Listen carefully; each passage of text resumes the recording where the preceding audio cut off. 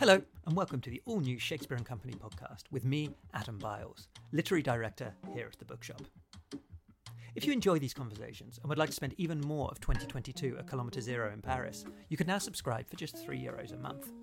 For that, you'll get regular bonus episodes, hand-picked classic interviews from our archives, as well as early access to complete chapters from friends of Shakespeare & Company read Ulysses. You can now sign up directly in Apple Podcasts or, for users of all other podcast apps, through Patreon. Links to both are available in the show notes. All money raised through these subscriptions goes to supporting Friends of Shakespeare & Company, the bookshop's non-profit, created to fund our non-commercial activities, from the upstairs reading library to the Writers in Residence programme to our charitable collaborations and our free events. We're very grateful for your support. Today, I'm delighted to welcome back Elaine Hsieh Chow. I say welcome back because, as well as being the author of Disorientation, one of the most talked about debut novels of recent years, Elaine is also a former Shakespeare & Company bookseller. So I hope this interview, despite being recorded remotely, also feels like something of a homecoming.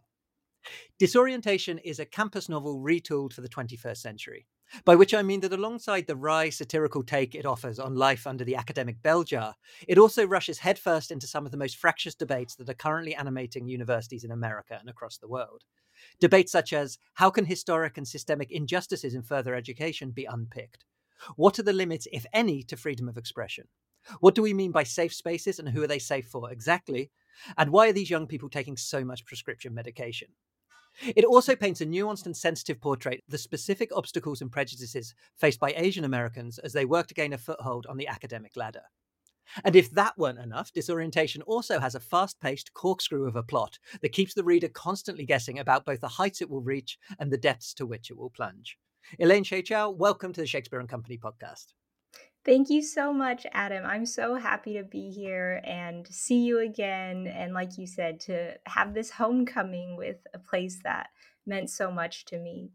Oh, well, I hope we can do it in the physical world sometime in the not too distant future.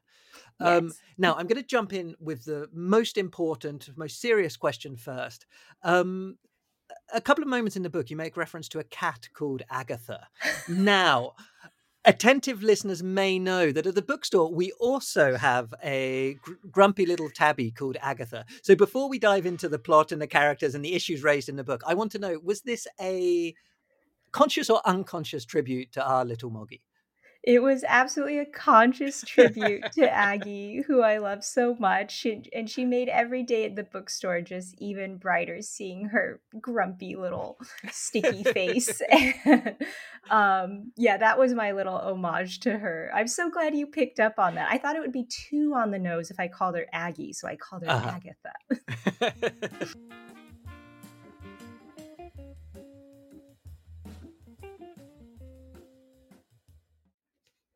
On September 9th, Ingrid Yang could be found cramped over a desk, left foot asleep, right hand swollen. She had Xiao Chow on the mind, so much so she felt his allusions and alliterations leaking from her every orifice and puddling beneath her. She was sucking on the ends of her hair, then sniffing the damp locks before picking at the eczema patches on her ankles. Her aching eyes were marbled pink from a sleepless night, punctuated by unnecessary trips to the bathroom. She simply idled on the toilet with her eyes closed, nothing going out of or into her body. Even on the rare occasions sleep visited, Ingrid was plagued by a constant pinching pain in her stomach. Sometimes she imagined, hopefully, that she was developing ulcers. No one could fault her for failing her dissertation because of stomach ulcers, could they? Pneumonia, then? What about mono? But how to contract these illnesses was another question entirely. The black market was the obvious choice, but then again, so was an undergrad frat party.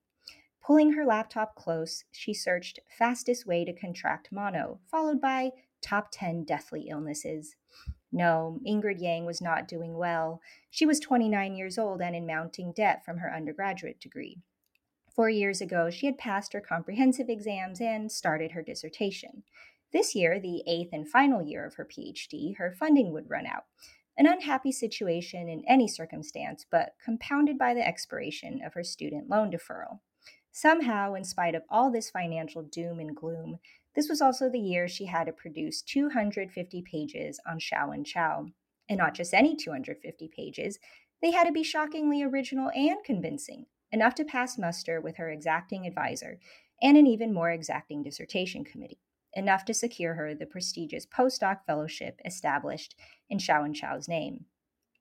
But after hundreds of hair pulling hours spent at the archive, all she had accomplished was 50 pages of scrambled notes on Chao's use of enjambment, plus an addiction to antacids. Make no mistake, it wasn't like she hadn't tried. She had come up with ideas of her own. The eternal inner conflict between Eastern selflessness and Western individuality in Chao's poetry, the immigrants' assimilation into American society as endless negotiation in Chao's poetry and the impossibility of cultural translation, Chao's poetry and the longing for irretrievably lost motherland and mother tongue, etc. The problem was some other scholar had, of course, snatched up the idea first. No other Chinese American poet had been so widely read in America, had been so consistently reprinted year after year. The so called Chinese Robert Frost was taught to students in high schools and colleges all across the country, and occasionally in gifted middle school classes. In every bookstore and library, a good 12 inches of space was reserved for his prolific work. Even those who wanted nothing to do with literature, who couldn't tell you Chow's name, much less how to spell it, had bumped into his poems. In dentist offices, middle class homes, and ethnic restaurants, his quotations adorned boxes of tea, wall decorations, and watercolor calendars. Xiao Chow was beloved, more so after he passed away from pancreatic cancer 7 years ago. What could Ingrid possibly offer on the late canonical poet that no one else had? She had memorized Chow's poems backwards and forwards, rifled through innumerable archive boxes, worn out her copy of his biography, read incomprehensible secondary sources, read them a third time. She had even attended a pricey international conference in New York in the hopes of gently plagiarizing some Argentinian or Swedish scholar's paper. When she was still a TA, she had surreptitiously assigned her undergrads essay prompts that fed directly into her own research. She had let her other interests fall to the wayside, not to mention healthy eating and exercise. She had postponed her wedding for another year. From the moment she woke up to the moment she pretended to sleep, Chaulian sonnets, villanelles, odes, and elegies consumed her. What more could she do? Hire a ghostwriter? Alas, Ingrid was approaching the problem as though it held a logical solution, but her dissertation woes were preordained from the start. She had never wanted to research Chow in the first place. Okay, so let's start with Ingrid Yang. Okay, so our protagonist, and very early on in the book, you write that Ingrid Yang was not doing well. Okay, and there's several reasons which I think we're going to come in to unpick about why exactly Ingrid is not doing well. But I'm going to ask you to maybe just introduce Ingrid a little bit to our listeners. And I'm going to ask you to do this for two reasons. Firstly, because I think it will be really nice for our readers to get a sense of who you think Ingrid Yang is. But also, and I'll find myself doing this several times in our conversation, I think, there's so much in the plot of Disorientation which I'd like to talk about, but I also don't want to reveal that I think at moments I'm going to ask you to sort of give as much as you're comfortable at giving so as not to spoil things for listeners who haven't read the book. So tell us a little bit about Ingrid Yang and why she's not doing well. Yeah, Ingrid Yang is a 29-year-old PhD student at a fictional American university in Massachusetts, Barnes University, and she's Taiwanese American. She's been engaged to a Japanese to English translator named Stephen Green.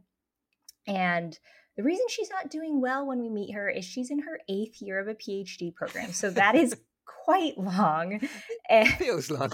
Yeah. And the reason it's taken her so long to finish her dissertation is she never wanted to write this dissertation to begin with. It's on a famous, also fictional poet named Xiao Chao. And he's sort of like a Robert Frost, if you will. And she feels everything that you could possibly say about him has already been said. And on top of that, she just has no interest in his poetry. So we learn a little about why she sort of became coerced into researching him. But yeah, this is why she's just sort of drowning in this feeling of what am I going to do? I'm going to Mhm. lose my funding if I don't finish the dissertation. I haven't been able to plan this wedding that I really want to plan because this dissertation is just sort of sucking up my whole life. Mhm. Um, and yeah, when we meet her, she's also, I'll say, in a sort of status quo Mhm. um, phase of her life. She's not questioning of the systems around her or um, even really her relationships and herself. She tends to Yeah. just uh, not think too hard about certain things when we meet her. Hmm. And so, just on her dissertation, first of all, so you said that she's been doing it for 8 years. Because we have listeners kind of all around the world. I know from a UK perspective, like generally people get 3 or 4 years to to complete a PhD. Mm. So when we hear 8 years, I mean, is that already quite exceptional by American standards? Yeah, I mean, the 8 years includes 3 to 4 years of just the exams portion. So the American Right. PhD includes these comprehensive exams. So for 3 to 4 years, I believe you are intensely preparing. You're taking a lot of classes, and then you only begin the dissertation after the comprehensive exams are over. Hmm. So I think most PhD programs in the U.S. they want you to finish in 5 to 6 years total. Okay. So 8 is on the longer side. I've Yeah. heard some people kind of going up to 10, but yeah, that's very rare. And so, one thing I never really considered, because I haven't done a PhD myself, but I found really fascinating was the way she starts thinking about this PhD and her relationship with this poet. So, at one moment, you write that she dedicated years of her life to obsessing over somebody who hadn't even known she existed. And she describes it as a kind of a pathetic, one-sided relationship.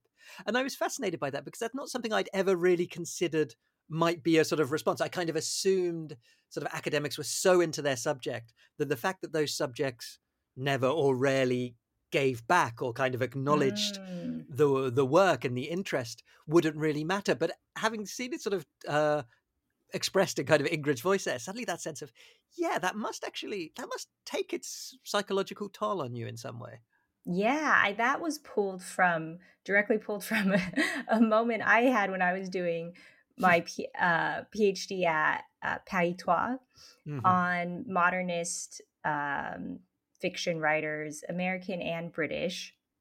And I was spending so much time at the BNF, Hmm. in their basement archives, and this feeling of my youth was just I was losing my youth as I was reading about these dead authors who I started to have these strange thoughts about what would Virginia Woolf say to me if we Hmm. met in real life. I know it's so illogical, Something but quite withering, I imagine.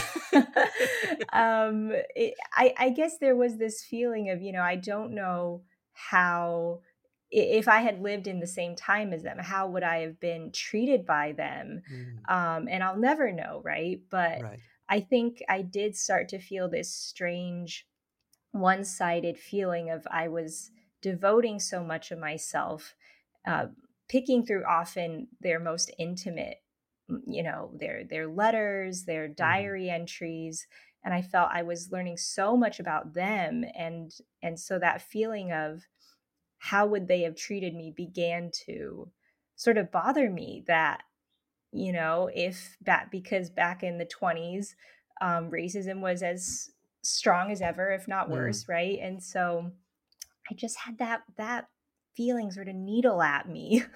yeah. And that's another thing that sort of we find sort of early on with Ingrid as well, is that we sort of, there's this sense of, okay, there's her personal connection or lack of personal connection, as you said, to this poet, and the fact that she's not really super interested in her in his work, and found herself kind of coerced into doing this PhD. And on top of that, there's the whole kind of the system, I guess, of academia surrounding her work. So even if she had been sort of super interested in Zhao Wenchao, there's still so much going on in the way that supervisors act towards their supervisees and the way that departments are maybe in competition with each other and things like that that seem from the experience of reading Disorientation to make the sort of the academic experience quite suffocating and quite paralyzing, I think, particularly for people of color. Yeah. Oh, yeah. Yeah. That was something that I think I drew from, I guess, all parts of my academic journey, not just when I was in Paris, but throughout any time I sort of had an institutional experience. I think this has been very true from, when I was growing up, going to high school, and then even doing my MFA program at NYU, and speaking to a lot of other students and writers of color who we were all sharing in these similar experiences of, having these really demoralizing and isolating experiences. But what's funny is the institution itself would be like, we're pro diversity and inclusion, and on our web page is a picture of just just how diverse we are. And so you feel gaslit constantly in that no one around me is admitting to harming me. In fact, they're constantly patting themselves on the back for, we're a liberal bastion. And in reality, that's not the truth. And so I wanted to show that feeling, that disconnect, and that surreal, disconnect of why does my experience feel like it's not being reflected back to me by everyone around me? Am I losing my mind? And the truth is, no, you're not.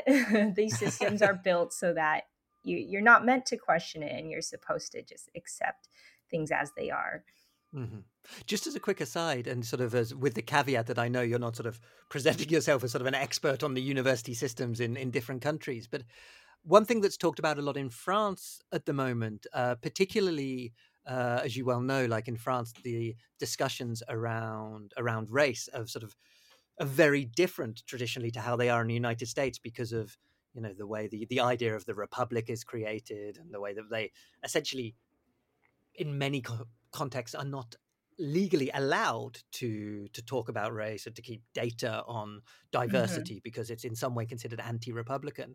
In your two experiences of sort of working in the French system and the American system, are they sort of vastly different in the sort of systemic problems that they face, or are there quite a few similarities?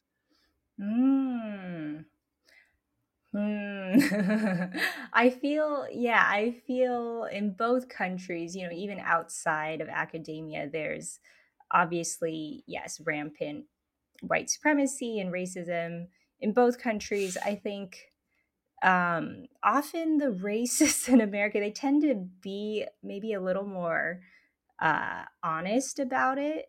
I mean, if you accuse a KKK member of, hey, I think you're a racist, I don't think any of them will argue with you. Right. Okay. And I think living in France and in French academia, because you can't name that word, because that name is so taboo, race in just as a concept, it's become a slur, right? That's how forbidden it is. It's so hard to have an honest conversation about it because you will immediately be shut down, and the French person will often say, what are you talking about? I can't be racist because I don't believe in race to begin with. And so then there's that feeling of being gaslit is just multiplied even stronger because you're trying to tell this person, well, it doesn't matter that you think you don't believe it. I'm telling you in this comment you just said to me that was racist, and I'm the one who felt it and I'm telling you how I feel. And then you just can get trapped in this circular conversation where they're like, what do you know, I'm friends with XYZ people. And I've heard a French person in defending themselves say like, but I love couscous. Right. And you're just like, what? Like, I keep like you're trying to just divert this into proving you're a good person with quote unquote diverse friends, but Hmm. not addressing the harm that, this comment just did to me. So both, yeah, I think both the underlying beliefs and fears are very similar, but in America, that's just race is so the idea of race and racism being racialized is so baked Hmm. into the history of the country, obviously, and it is in France too with colonization. But just because that language isn't there in France, it was Hmm. just so hard to talk honestly about it. Yeah, yeah, yeah, yeah. On the subject of the kind of the language being there, one of the things I found really interesting about sort of Ingrid's point of view is that sort of the position of being an Asian American in the sort of the systemically racist university system of the United States, because as Ingrid sort of reflects at a moment, that sort of the way that racism manifests to, for example, an African American person is not the same as it is for an Asian American person. So, for example, she says, like people among her lot, as she says, weren't turned down for loans and followed in stores, unable to walk through a white neighborhood without having the cops called on them, and yet they are mocked and trivialized and sort of given an illusion of power, an illusion of kind of access, but it are still sort of excluded. And it feels like in a way, perhaps because of, I guess, the history of African Americans, and there has been this kind of space for a language of resistance to develop over the generations, and that perhaps with Asian Americans, and what perhaps Ingrid is struggling with as the book goes through, is this sort of sense of the sort of articulation of the sort of the prejudices and the obstacles that Asian Americans face. It hasn't quite been so sort of fleshed out in a way, and therefore is maybe more difficult to understand. Yeah, all of that is was very intentional, right? So the creation of the model minority myth Hmm. uh, was created precisely around the time where um, I get just the American government and public in general, they were trying to suggest that if you were oppressed in any way. So if you were poor or you faced discrimination, this was your individual fault. This was your Hmm. problem. And if you simply worked hard enough to quote unquote pull yourself up by the bootstraps, your Hmm. life would be great and you would be a millionaire, right? Right. And they kept using Asian Americans as this prop to basically push this um, message of propaganda, right? Hmm. Because if America can make you believe this myth, this lie of the American dream that anyone can be anything if you just work hard enough, they don't have to confront 200 or more than 200 years of oppression, slavery, Jim Hmm. Crow, redlining, voter suppression, Hmm. all the things that make up systemic and institutional oppression. They don't have to address it. They Hmm. don't have to address how being a descendant of a slave, yes, that does affect your life up until the present day. Right. So, um, I think why the language was so hard for Asian Americans is it was purposely kept away from them. And I Hmm. think for a lot of immigrants from Asia coming to the US, they bought into this dream, right? Because they're also escaping often poverty and terrifying governments. Hmm. And so latching on to this belief, I think, was a way of survival. But what is really heartbreaking is that it came at the cost of solidarity between Right. Asians and Black Americans and other minorities. And the US, I mean, they were really terrified of this solidarity because Hmm. they realized, oh no, they could sort of realize what we're up to and overpower us. So they really used Asian Americans to create these divides. And what is sad is I think that in a lot of pockets of Asian American uh, society, some have completely swallowed this, and Mm. they themselves now push very anti-Black policies, like abolishing affirmative action is a very Mhm. popular one. And yeah, I think it is heartbreaking that we have this history of activism. You know, if you look for it, it does stretch back to the 60s and beyond, to when the Japanese internment camps were happening. It is a part of our history, and it is just really heartbreaking that so much of it was erased and kept from us. Mhm. And I really hope that, I think now a lot of Asian Americans are learning that, oh, we have this history of Mhm. activism and solidarity with other Yeah. groups, and we just need to find those those truths, and see past the lies that have been fed to us. Yeah.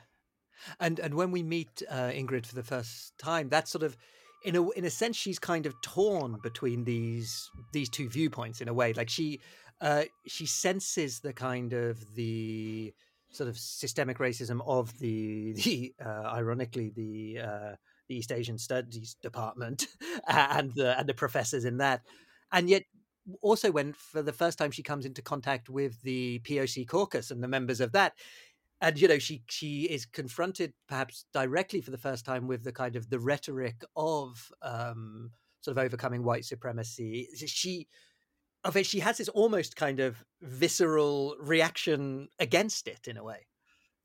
Yeah, I thought that was very real. This feeling of when, that meme, or I don't even know if it's a meme, that phrase when you say, "Oh, I feel attacked," when Mhm. something is too true to your Right. experience, and you basically don't like looking at yourself in the mirror in that moment, right? This is me and I don't like what I see.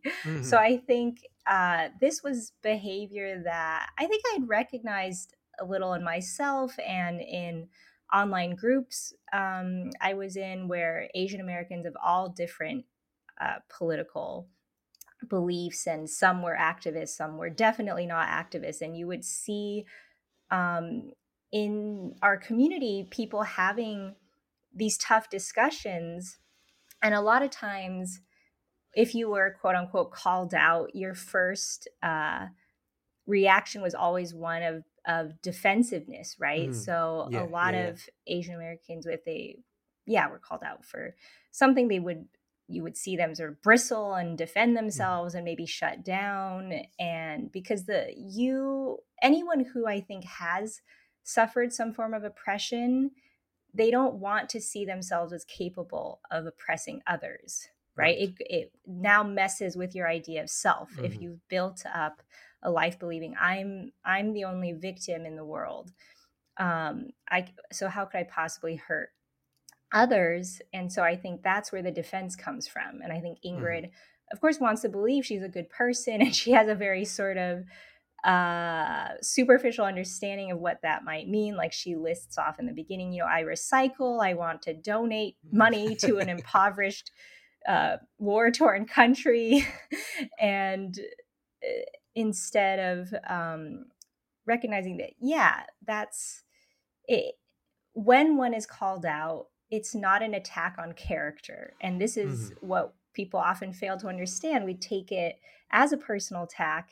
Instead, I think it is always an act of generosity and care, because Mhm. if the person calling you out didn't care, it would be like, go on your merry way and continue to offend people and Mhm. isolate yourself. What do I care?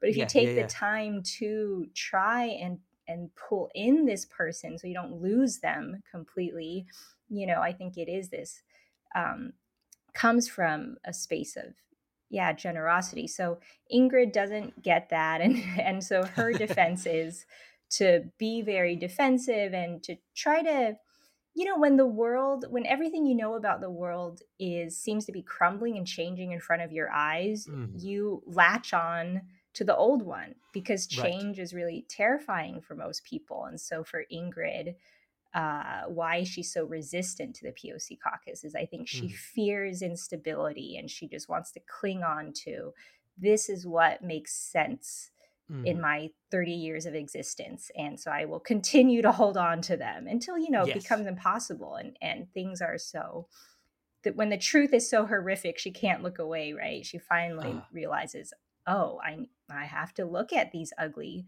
parts of the world and myself that I Mhm. never wanted to. And we do see as the novel goes on, it is a sort of a slow, I guess, deconstruction and reconstruction of her kind of inner intellectual mechanics, I guess, in a way. Like there's not a sort of a light bulb moment in a sense, but a kind of a succession of sort of experiences, both internal and external, which reconfigure her in some way. Yeah, absolutely. That's such a good way of putting it, Adam. Yeah, I think it is.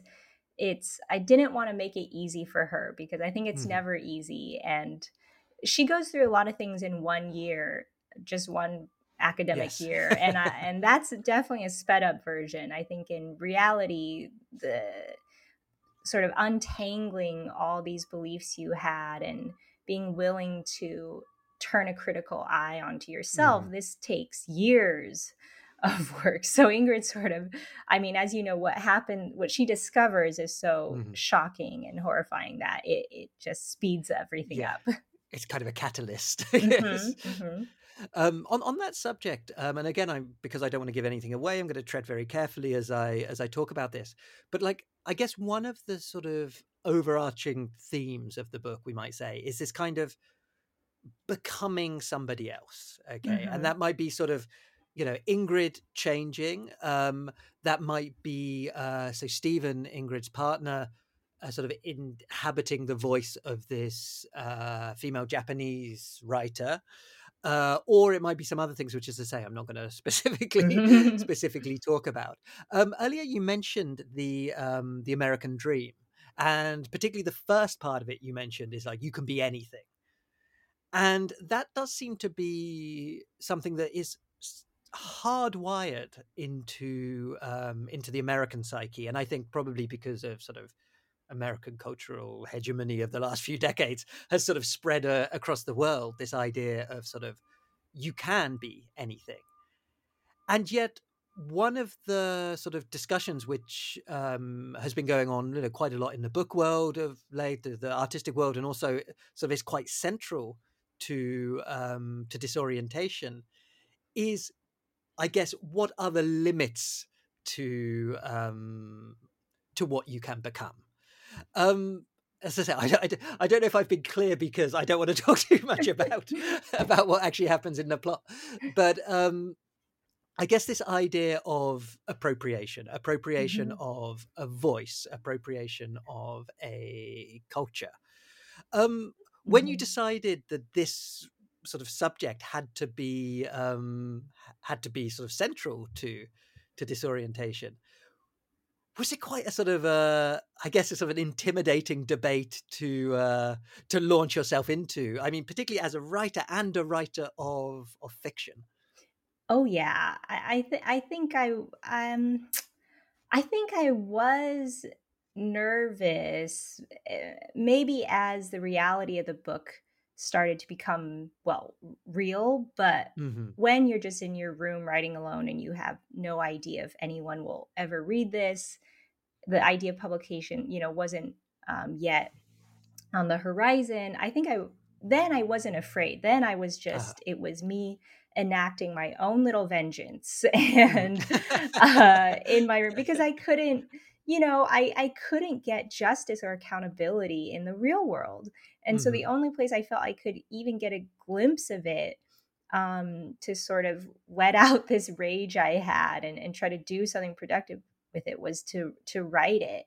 And so I definitely was really angry about a lot of different things. And so, for example, I don't think this is a spoiler, but so many famous books and Mhm. films about Asia were not written by Asian people. Mhm. So let's take like Shogun, Right. Memoirs of a Geisha, Madame Butterfly, which is Mhm. 200, years old, and yet that informed directly how Asian women are perceived, and it won't go away. It just keeps being reborn as Miss Mhm. Saigon. And I always joke, like, they won't let it die. Next, it's going to be Miss something set on Mars. And Mhm. it just, these ideas that directly affected my life, in that I'm perceived in a certain way, right? Oh, Mm. Asian women are um, seen as submissive, weak, non-threatening, right? Docile, Mhm. and that's just some of. I think there are many worse stereotypes, Mhm. um, but you see how that affects, how someone would move through the world when Mhm. whether it's you walking down a dark street at night and someone sees you and they believe that you are inherently weak and Mhm. non-threatening, right? Or it also transfers to relationships. Um, and Ingrid is in a very unequal relationship, and part Mhm. of it is because her partner just believes something about her is inherently, right, obedient, Mhm. docile.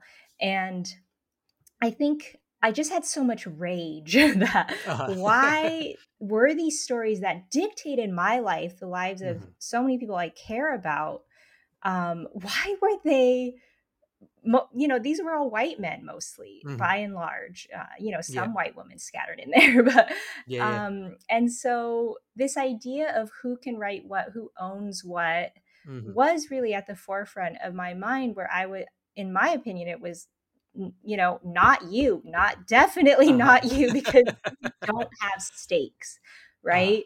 And there's a moment in the novel at the end where Ingrid thinks, these people got to basically churn out a day's worth of harm and walk Mhm. away and Mhm. go back to their lives where they were completely untouched by it, where they didn't have to fear walking down the Mhm. street at night and how someone might see them. To them, this is just, it's a hobby, but it's my Yeah. life there that is Uh-huh. at stake, and so to me, I think some of the devil's advocate people will be like, well, so you're writing a character who's Korean American and you're not Korean American, so are Mhm. you allowed to do it? You're not 29 years old, but you wrote a character who's 29, are you not? It's like, these are just empty sort of arguments. Try to say, of course, fiction, we never write just complete, I think it was actually Hari Kanzru one time who said it would be absurd if every character I wrote was, half Indian, half British, white, and they were Mhm. all the same age and they were all the same gender. And that's not how fiction works, right? But I think Although I what, can imagine Harry making an interesting novel out of that, in fairness. yeah, that would be pretty, I think, absurd and surreal in a great way. Um, but yeah, I think what we need to talk about are ethics. And this is Mhm. something that fiction has by and large wanted to avoid, right? To see Mhm. themselves as above ethics. But I read something that really encapsulated how I feel. And it's a quote. I can't remember who said the quote, but it's in Craft in the Real World by Matthew Salaces. It's a Mhm. brilliant book that just overturns everything we know about teaching writing and teaching Okay. fiction. And the quote is, all art can injure or cure. Mm. And I thought Okay. this is true. And so many of the books and movies I just named, they injure, Mhm. obviously, right? Yeah. There's actually statistical proof that Asian women suffer higher rates of domestic abuse, and sexual assault. So this Mhm. is the proof is there, right? This has injured us. And um, I think it's time we really ask, when someone is creating, which one are they doing?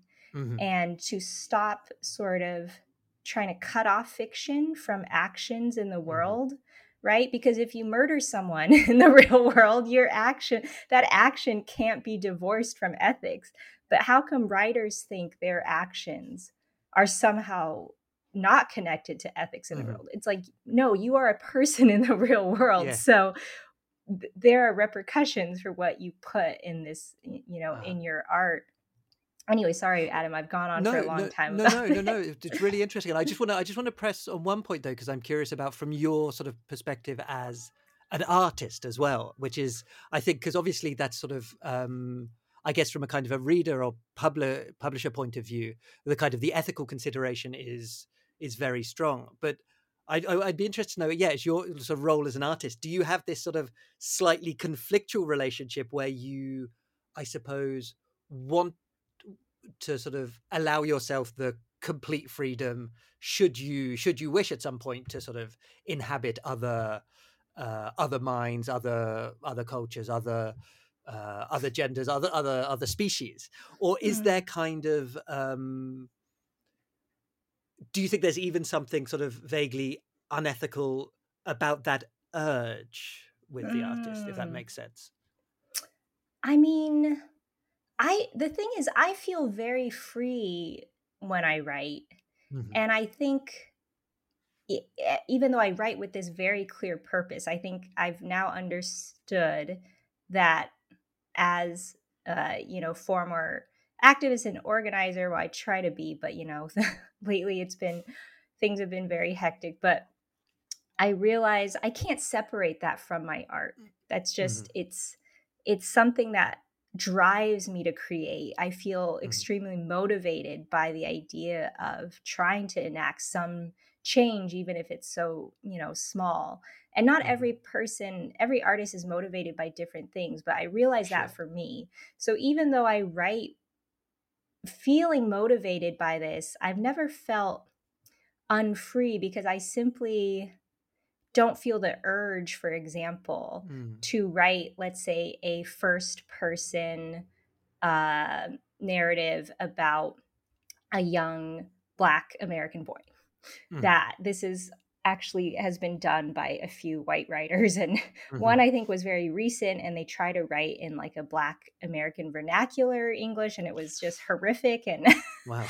yeah, Okay. it just read like, yeah, this awful sort of caricature and parody of culture. But I think because I just literally don't have that urge, that Mm. I never feel in conflict with it. So I think what's interesting is when a writer is sort of defending, like, well, I really feel that let's say a 50-year-old white man should be telling this tale of a young Black boy from the inner cities of Chicago. It's just like, what is this is saying something about you as a person. Why don't we Mhm. unpack that? This isn't actually about art. This conversation isn't actually about quote unquote freedom of speech. That's saying something about you, because Mm. I and so many other marginalized writers, like Asian writers I've talked to, like, none of us feel this urge, right? We're Yeah. very happy and eager to read work from Black authors. And so I feel like when this question comes up, when a white writer is sort of like, I feel so trapped, I can't write about anything. I'm like, Mm. this is saying something about you and a certain Right. entitlement and privilege and sort of a um I'm going to sound like Vivian Vo, colonizing curiosity, or Mm. almost it becomes a sort of creepy in wanting to inhabit, wanting to take Mm. control, that I think is maybe a product of, if have been raised with this idea of being exceptional, right? Uh-huh. Whereas I think for other writers, like, the desire doesn't even come to me. And Mm. so I think the interesting question is, they really got to unpack, why do you have this desire to begin with? Yeah. And also, I guess, being raised with the belief that you have access to all spaces and all kind of yeah, anywhere you want to go is open to you, I guess, Right.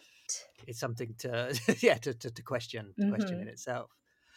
Kind of connected to this idea is this something which comes up quite a lot in the book as well, is this idea of translation. So as we said, so Mm. Stephen, Ingrid's partner, fiance, is a translator, and so he translates from he's translating a particular book called Pink Salon, which is a sort of um, I guess it's presented as non-fiction Mhm. with it's at least the way that Stephen is translating it, and the sort of snippets that we get, comes across as sort of, I guess, sort of Japanese erotica Hmm. almost. And I think there's some really sort of interesting discussions as well in that sense, in that direction of sort of what does translation do both to the text that is being considered, and also the person who is translating it, and their sort of relation with both the text and with the author. Now I'm curious because obviously Disorientation has been such a hit. I have no doubt that it will find its way into other languages. Maybe it's already in the process of being translated. Um, and I'm just curious, after that, sort of having spent so much time sort of reflecting about that process, is that something which you will feel as a writer something you want to be implicated in if there is, say, a Spanish language version of Disorientation, or a Chinese version, or or in any other language? Will you feel in some way that the experience of writing about it will mean that you'd approach it differently than you might have done before? Mm. You mean would I want to sort of be a part of the translation process or see what was being Yeah, or changed? even sort of have a sort of an opinion about who might translate it, for example. Mm. Yes. Yeah, I have thought about I mean, I think how it usually goes down is a writer has very little say. That's true. But I think there's what I wanted to explore with Steven's character is that there is a sort of emotional, invisible connection when when the language that you're working with is not just something you started learning, at age 18 and at university, but it's the language that you grew up with, that your parents Mm, speak, that your grandparents speak, that language itself carries an emotional weight and history mhm, when it's one of your mother tongues, even if it was lost and you also had to learn it as an adult. So I think to me there is an extra layer of meaning if, for example, the book was translated into Mandarin by someone who is um, either Taiwanese or Taiwanese American. That mhm, would just be more meaningful to me. mhm, And I think these things, um, in the translation world, I think they're starting to come up, but I think for mhm. a long time, this was a taboo discussion. And it Right. was uh, the question of the translator's identity was really considered, not of our concern. But I Mhm, think what I've am fascinated by is how none of us are these transparent eyeballs, right? None of us really right. are just window panes where experience can pass through you.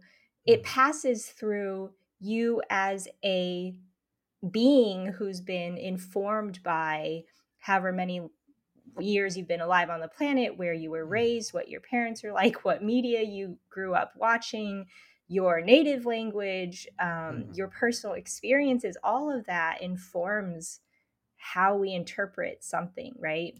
mhm, And so I think um, talking about translation no longer is just an objective, A equals A, B equals B, but mhm, as a creation itself that is uh, filtered through or affected by the translator's identity and mhm. background. I think this is something that we're just starting to talk about now, and I see Yeah. more, for example, like Asian American translators wanting to kind of reclaim a space where, if you look Mhm. at traditionally, for many many years Asian authors were never translated by other Asian authors. It's Uh-huh. just this is quite, I would say, recent. um yeah, so those are the thoughts I've Mm. had. And no, And it yeah, a translation of Disorientation hasn't happened yet as far as I know, so I don't know how all this will go down or how I'll feel, I suppose, when it does, Yeah. but I'll let you know.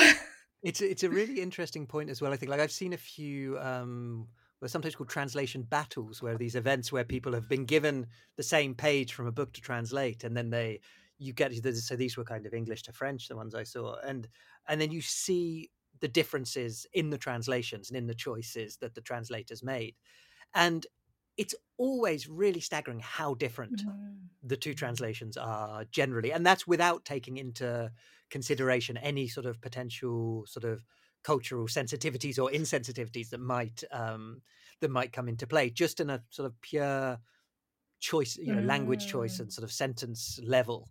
The translations can be so different, so there must be a certain like this extra level of sort of, I guess, understanding that can be brought to a text, or can be lacking from a text Mhm.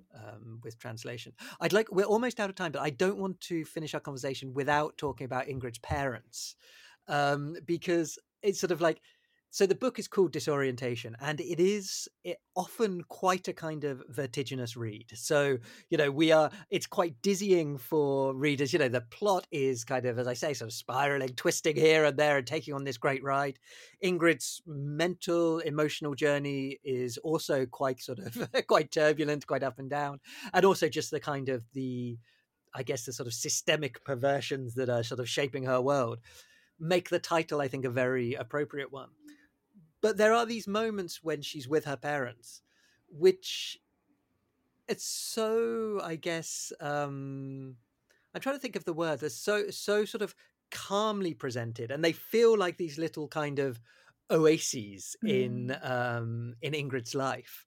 And I'm just curious, in the sort of in the writing process for you, because as readers, they really feel like the moments where Ingrid kind of gets anchored a little bit, even though her relationship with her parents is by no means simple. It has its own complexities.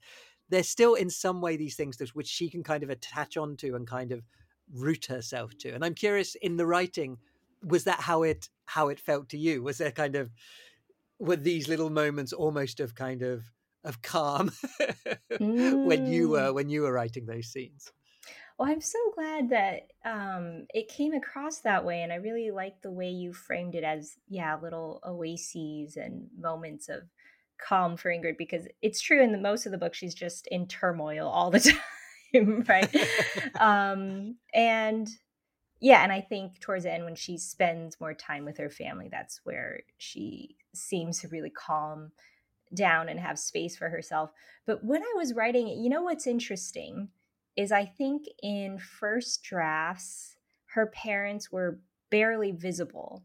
I mean, I Mm, think so. I wrote 3 different versions from scratch with a lot of different plot lines and characters. But I remember the very first version, there's just one scene with them, I believe. mm, And then maybe at the end, they sort of show up at a dinner, but very minimal.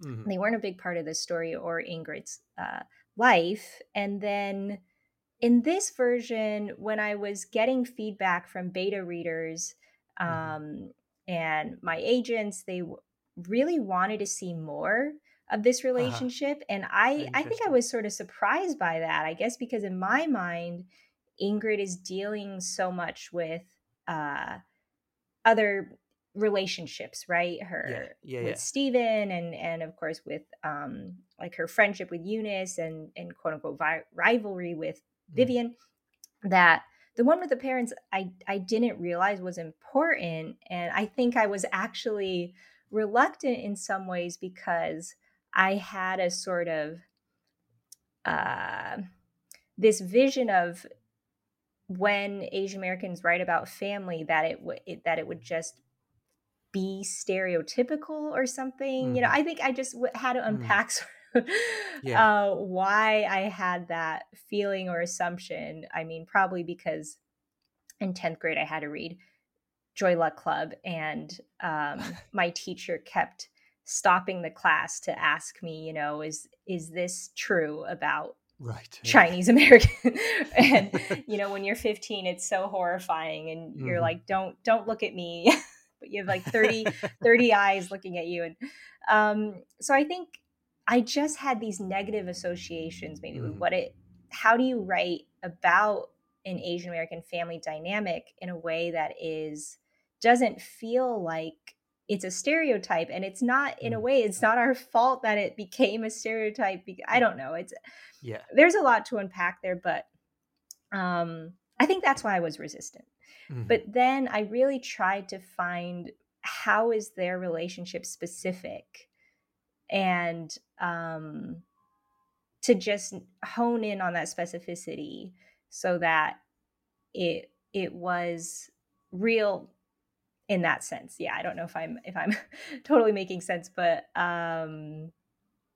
it was something I resisted, but now I realize it was really important for Ingrid to look at her childhood, especially, and her relationship to being Taiwanese in relation to her parents, because that, of course, is her closest tie to Taiwan. But she really tried to sever that. And so I think, like a lot of readers astutely pointed out, this is a huge part of herself and her journey. And I think it just is saying something about me that I didn't want to look at it, But that's the thing. I think often in the process of writing novels, we get to know a lot about ourselves as well as oh my as well God, as the stories yeah. we're writing. I'm like, is novel writing anything else than a really long therapy session? Or No, don't think so. Well, I love to hear that, knowing that I've read Adam's novel. That's a conversation for another time. which I love and is so brilliant. I just need to plug that for readers. That's very sweet of you. Well, look, that is all we've got time for. Look, Disorientation is, of course, available from Shakespeare & Company, both the US and the UK editions, from our bricks and mortar store, from our online shop as well. Or you can get it, of course, from your local independent bookstore, wherever you are in the world. Elaine, it's been such a pleasure speaking to you today. Come and see us in Paris soon. And thank you for coming on the Shakespeare & Company podcast. Thank you so much, Adam. This was such a joy. Thank you for listening to the Shakespeare & Company podcast. If you've enjoyed this conversation, it would be great if you could help us spread the word by reviewing or rating us in your favourite app, or just by sending the link to some of your friends. And don't forget, if you'd like even more from Shakespeare & Company, you can subscribe now through Apple or Patreon for just €3 a month. Production of this podcast is all done in-house here at Shakespeare & Company Paris. All music is by our resident jazz supremo Alex Fryman, whose album Play It Gentle is available to buy or stream wherever you listen. I'll be back soon. Until then, take care and thanks again for listening.